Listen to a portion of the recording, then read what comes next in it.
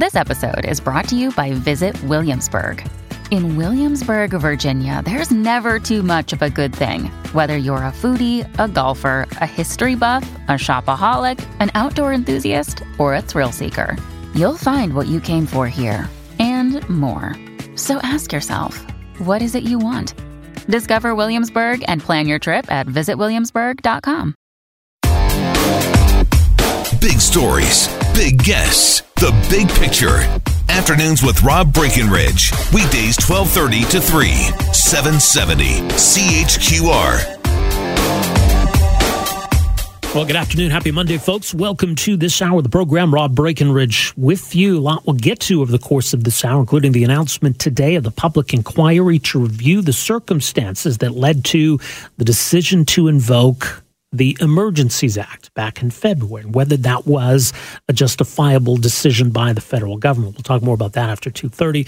A few other things we'll get to on what's turning out to be a busy and eventful Monday afternoon. I want to begin, though, at the top in this hour with some conversation around the government's plans to, or attempts to, more or less try to regulate the internet. And that's come in a few different forms.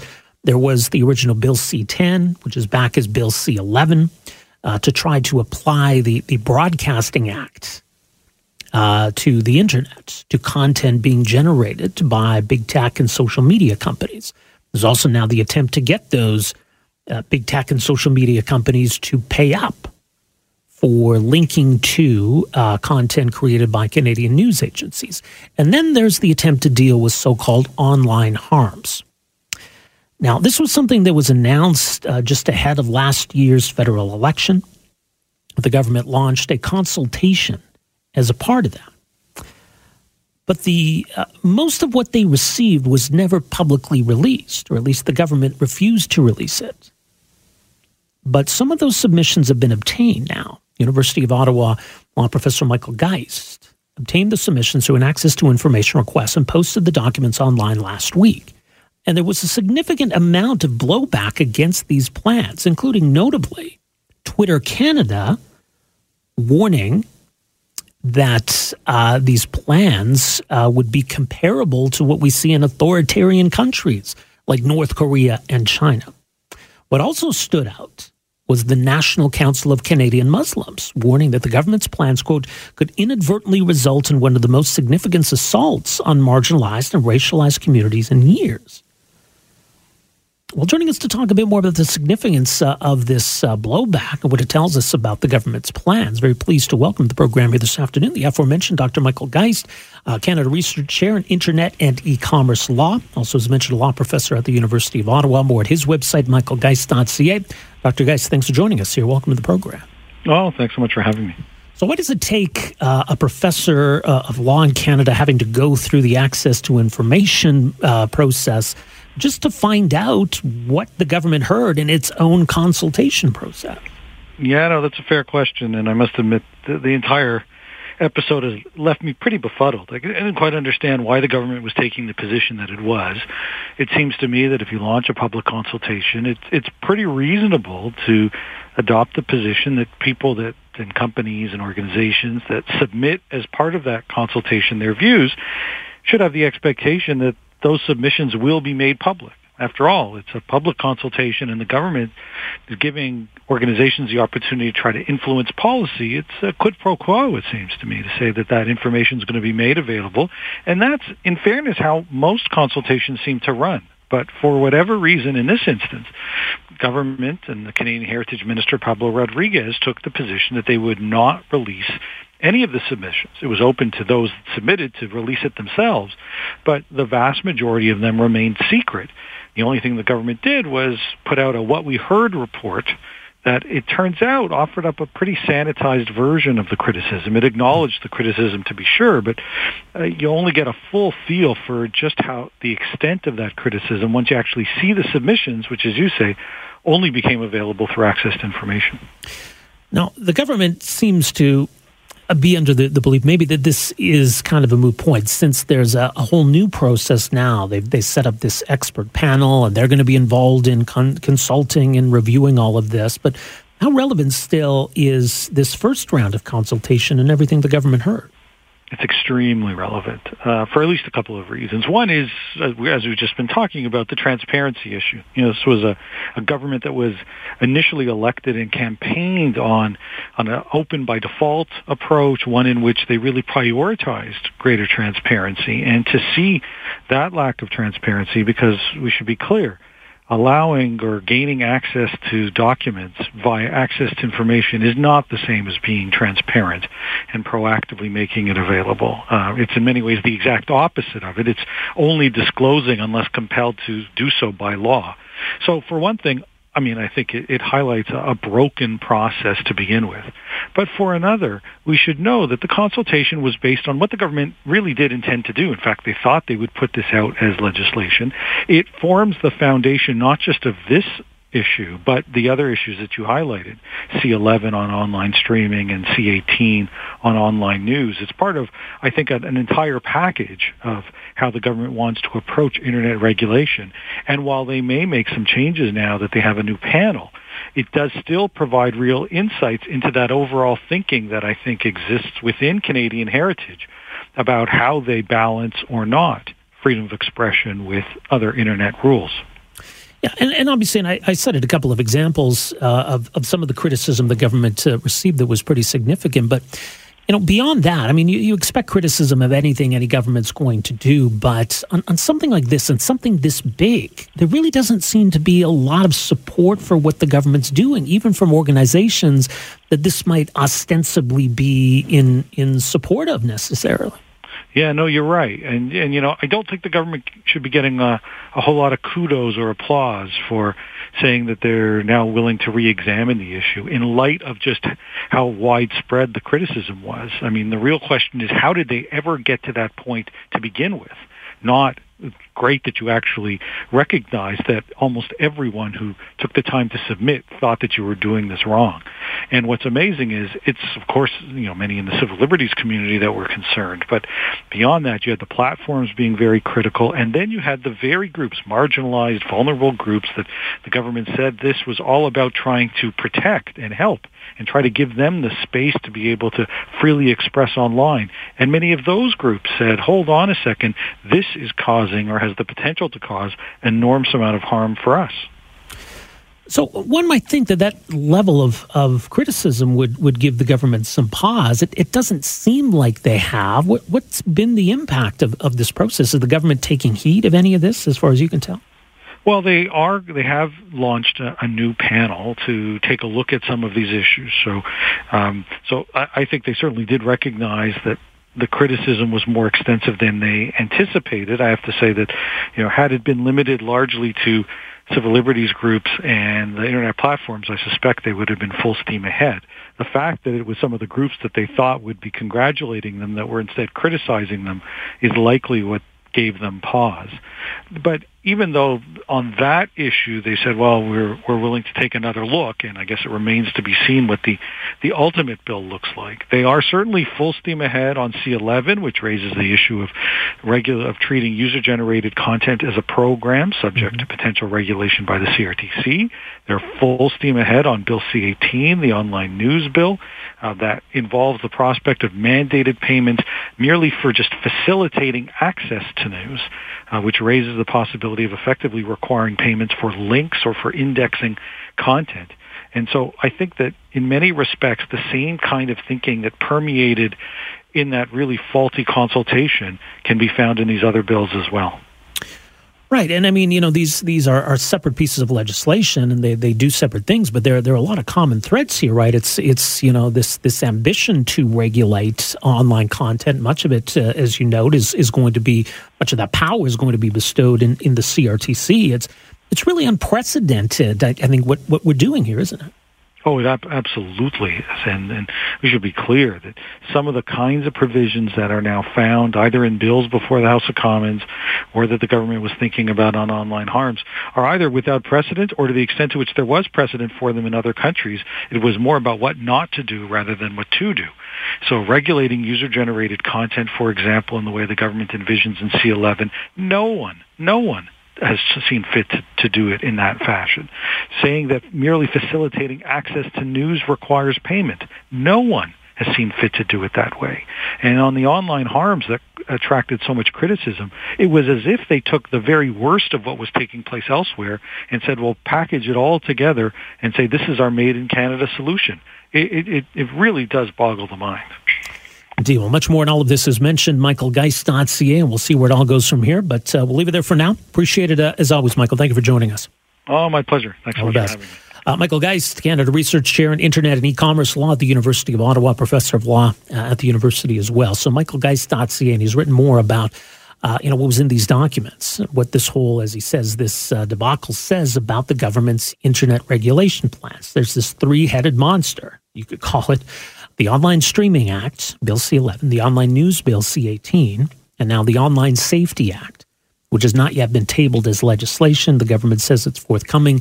They're sort of starting over with a new review/consultation process. But based on what they heard the first time, you would think it would give them pause. You know, the whole idea of targeting hate online, for example, when you've got the National Council of Canadian Muslims, that ostensibly you would be doing this, in the name of groups that represent marginalized or visible minority communities in Canada, for them to criticize what the government's doing. Again, in their words, that these plans could inadvertently result in one of the most significant assaults on marginalized and racialized communities in years. That maybe the government would take a step back. So far, they don't seem to be doing so.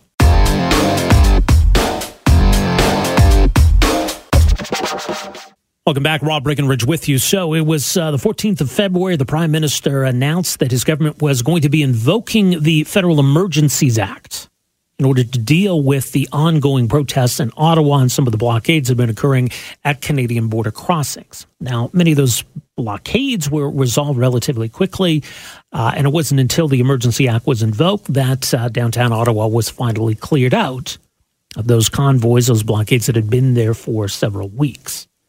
Now, part of invoking the Federal Emergencies Act is a provision then that decision be reviewed. The government had until today to call a public inquiry into all of this, and that is indeed what happened today. So the government has made it official. They're launching an independent public inquiry to investigate the use of the Emergencies Act, and it will be a wide-ranging review, looking at the circumstances that led to these protests and blockades, what was done prior to the Emergencies Act being invoked, what happened afterwards, and to maybe answer the question, was this all justified? Now, at some level, that's inherently subjective. Canadians have already come to their own conclusions on that. Some were supportive of this decision. Others were strongly opposed. But it's something that the government should always tread carefully on. And it's important, I think, that we hold the government to a high standard when these kinds of tools are invoked. Why was it necessary? And did it need to be done? So what kind of answer should we expect from this? It'll be February of next year when the judge tables his final report into all of this. So there's going to be a lot of ground that this inquiry covers. Joining us for some thoughts on where we go from here, Dr. Michael Nesbitt joins us, Associate Professor of the Faculty of Law, University of Calgary, also a Fellow with the Centre for Military Security and Strategic Studies, and a Fellow with the Canadian Global Affairs Institute. Professor Nesbitt, good to have you with us here. Welcome to the program. Hi, thank you. Pleasure to be here. Right. And I mean, this is part of the process, obviously, to have this inquiry to really review and understand the decision. Why, in your view, is this such an important component? Well, it's important for a couple of reasons. One is just it's important to, when we have important events like this and reactions, as any business would do, frankly, it's important to review your own reaction to what transpired and see if there's things you can do better, right? So one of the things that we talk about a lot in national security that Canada, frankly, could do better is what happens in the U.S. or the U.K. or even Australia a lot more frequently than here, which is to do sort of an evaluation of our responses to serious events and how to improve them. So that's the first thing. The second thing is this was built into the Emergencies Act, which was enacted in 1988, precisely because the Emergencies Act replaced our old War Measures Act and because of the problems and abuses we saw during the 1970s and the FLQ crisis. So they wanted to make sure that with the new Emergencies Act that there was a review, transparency, and to a degree an accountability component that wasn't in existence under the previous regime. I mean, is there any level of conflict here in that, the government made the decision to invoke the act. The government believes that they were fully justified in invoking the act, but they're launching this process to answer a question that in the government's mind has largely already been answered. Sure, yeah. And this kind of stuff comes up all the time, frankly, with respect to inquiries. So there's sort of some things that I like to look for in inquiries.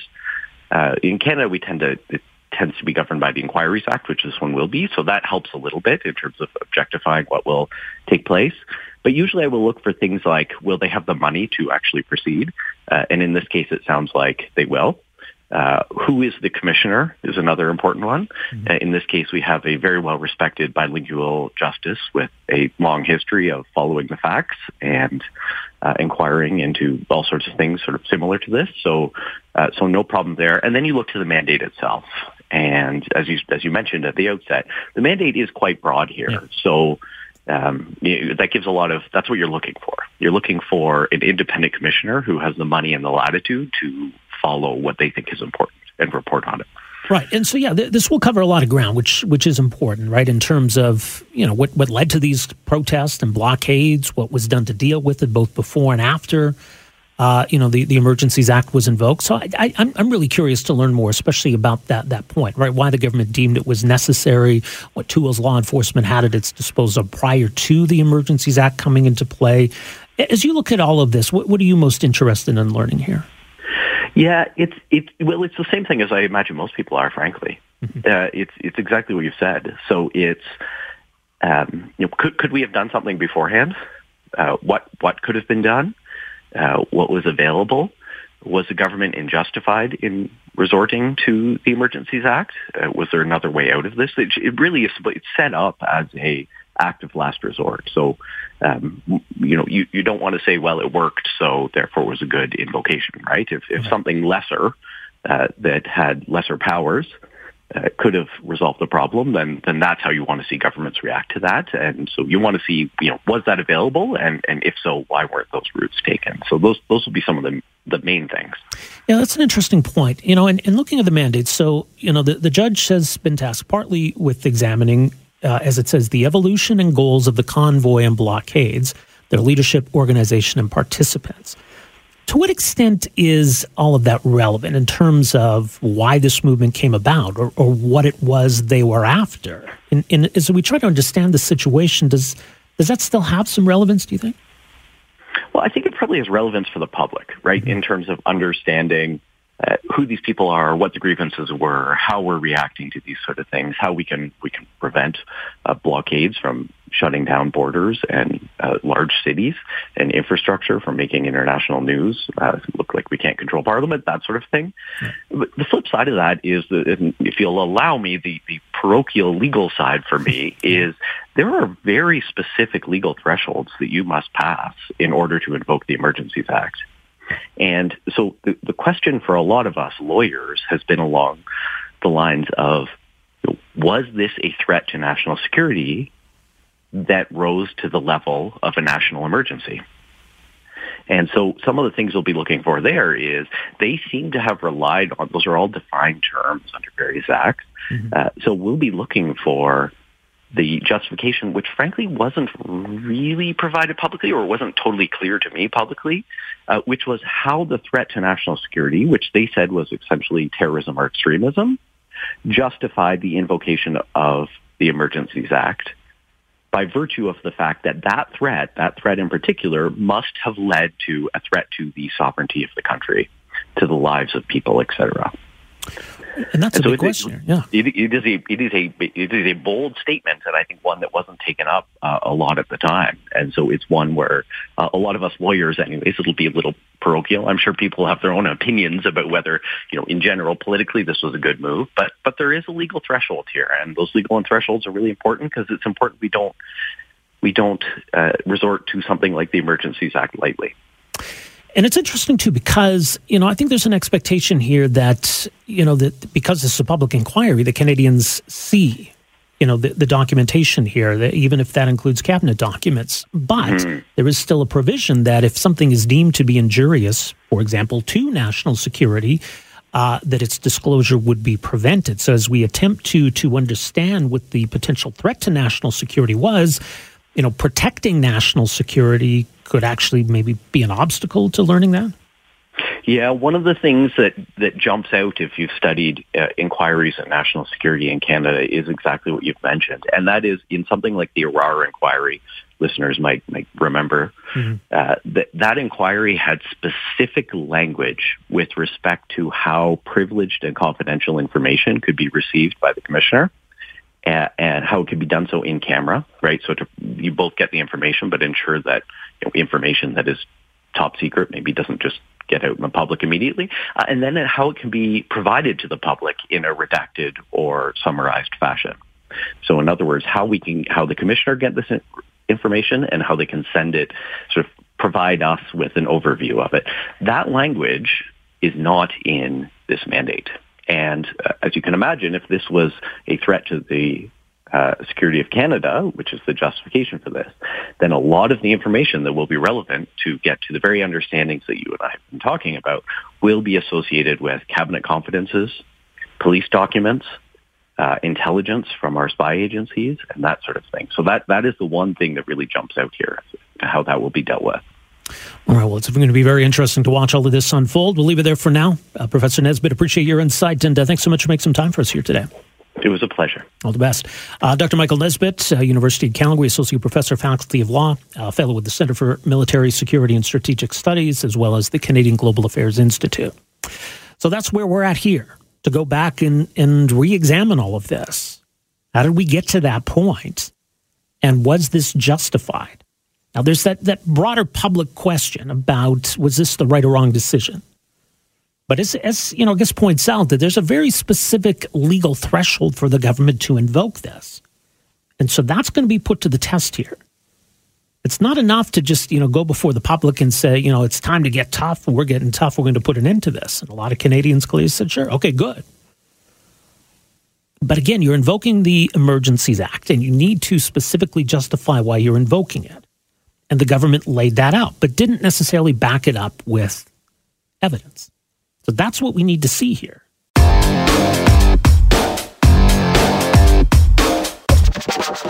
All right, welcome back. Afternoons on 770 CHQR. Rob Breckenridge with you. Much more still to get to on the program, but I want to take a look at some of the latest numbers from B'nai B'rith Canada, and it shows that a very troubling trend in this country got worse in 2021. This is the annual audit of anti-Semitic incidents in Canada. Found that 2021 was another record-setting year for anti-Semitism in Canada. So why is that? What are we seeing? Much more at bnaibrith.ca. But joining us on the line here this afternoon is Michael Mostyn, Chief Executive Officer with B'nai B'rith Canada. Michael, good to have you with us here this afternoon. Welcome to the program. Oh, thank you so much. Thanks for having me. Yeah, again, some really troubling statistics here in this latest audit. Maybe we shouldn't be surprised, that we've seen this in recent years, that this trend's been pointing in this direction, but very troubling nonetheless. Let me get your initial impressions of what this found. Yeah, you're right, Rob. It is troubling. We have seen about a 7.2 increase year over year nationally on the numbers. So about just shy of 2,800 anti-Semitic incidents in 2021 across the country. And that's the sixth year in a row we've seen increases. And it is troubling. One of the more troubling aspects of the report is that there was a serious increase in violent incidents in 2021. That's the category we definitely don't want to see grow. Online hate's still a problem. I wish I had some easy answers, but you're right, Rob. This is a trend that we've been seeing, and we haven't seen anything to turn around this trend. So unfortunately, it's been continuing to grow. Yeah, and I suspect a lot of this goes unreported too, right? So maybe there's a lot more going on here than what's found in this report. Alberta was no exception. We saw an increase in the overall total number of incidents in Alberta from 2020 to 2021, and you mentioned, the violence aspect of this. At least in Alberta in 2020, there were 0 reported acts of violence. We had 5 reported acts of violence, anti-Semitic violence in Alberta in 2021. So to see that number going up, that's really troubling. What are some of the examples of that we heard about and especially were troubling from your perspective? Yeah, so in Alberta, the violence that that we heard about, there was some violence in July and in November. In July, there was a pro-Palestinian rally taking place in Calgary, and there were some individuals holding signs and some chants, and they violently harassed an individual, some of those protesters. And in November, which was very disturbing, again in Calgary, there was a visibly Jewish man who was walking down the street in Calgary. He was pushed violently by an unknown person who then ran off, and the guy called him a dirty Jew. It was actually his words. So very concerning. In other parts of the country, the massive increase that we saw was really around the month of May. So people will probably recall that there was a conflict in Gaza between Hamas and Israel in the month of May. There were a lot of protests taking place across the country, and we saw a lot of spillover in various regions across Canada, and quite a number of violent incidents spilled over from that in the month of May. But again, in Alberta, those violent incidents were in other months, even though one was a rally. When we talk about online hate, and I suppose that's a lot easier to document, and we see a lot more of that as well. As this report notes, it's almost become a preferred method of targeting Jews. So the number of these incidents is well into the thousands. So what are we seeing online? Yeah, so online, I mean, I think we all know, and we all spend enough time online, certainly during COVID times, to see, what the temperature's like up there. Online's a problem. We did notice in certain parts of the country that there was a decrease in in-person harassment, which would make sense.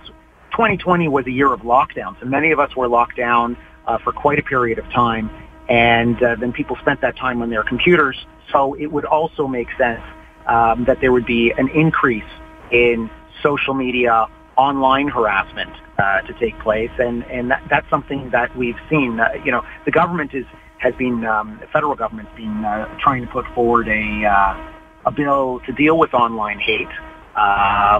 They've clearly recognized that it's an issue. Most of the social media providers have also stated this is a major issue. We don't have the answers yet on how to deal with it, but I think certainly the starting point should be trying to get back to some degree of civility and treat one another with respect. But I think with the anonymity that comes with online behaviors, it's a really difficult one. Yeah, I think you're right about that. So, I mean, where do we even begin here? I mean, I guess, the first step is, ensuring that, this is being tracked, that this is being reported, that these crimes are being investigated.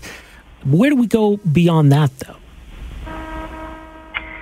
Well, to start off, you made a comment before about underreporting. This report, by the way, is most certainly underreported. In fact, there were two major police forces that didn't get their info into us yet because they themselves are going to be making their own announcements. So you're right, reporting and verifying, and we vet through all of our numbers. So just because something gets reported to us doesn't mean it gets into the report. We need to verify that it actually took place. But most certainly there is an underreporting that's taking place here. What do we do about it? Well, first of all, we have to treat the issue seriously. Jews in this country, and I don't know if everybody understands that, represent whatever number you're looking at, but 1%, 1.25% of the Canadian population. And in 2020, according to StatsCan, about 63% of hate-motivated crimes that were people were targeted because of their religion. They were Jews. So there's a disproportionate amount of hatred, unfortunately, on the Jewish community, and this is just something that has to be addressed, and it's downplayed sometimes.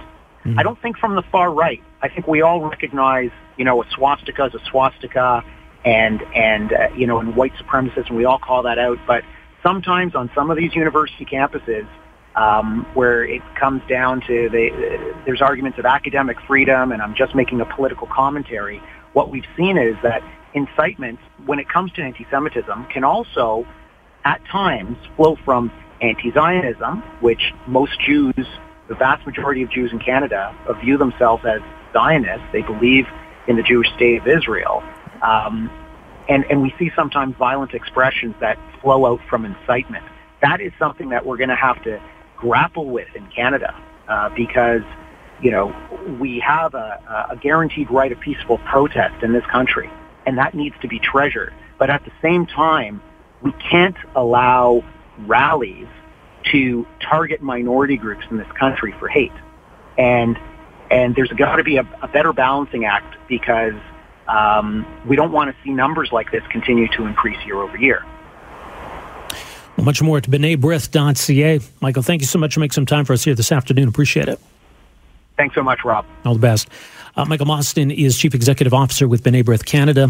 So they today released their annual audit of anti-Semitism in Canada, and it was another very troubling year in 2021, another record-setting year for anti-Semitic incidents in Canada. More as mentioned, B'naiBrith.ca. Thanks for downloading and listening to the podcast. Don't forget to subscribe, rate, and review for free at Apple Podcasts, Google Play, or wherever you find your podcast. You can also find me on Twitter at Rob Breckenridge. And you can email me, rob@770chqr.com. Talk to you next time. Afternoons with Rob Breckenridge, starting at 12:30 on News Talk 770 Calgary.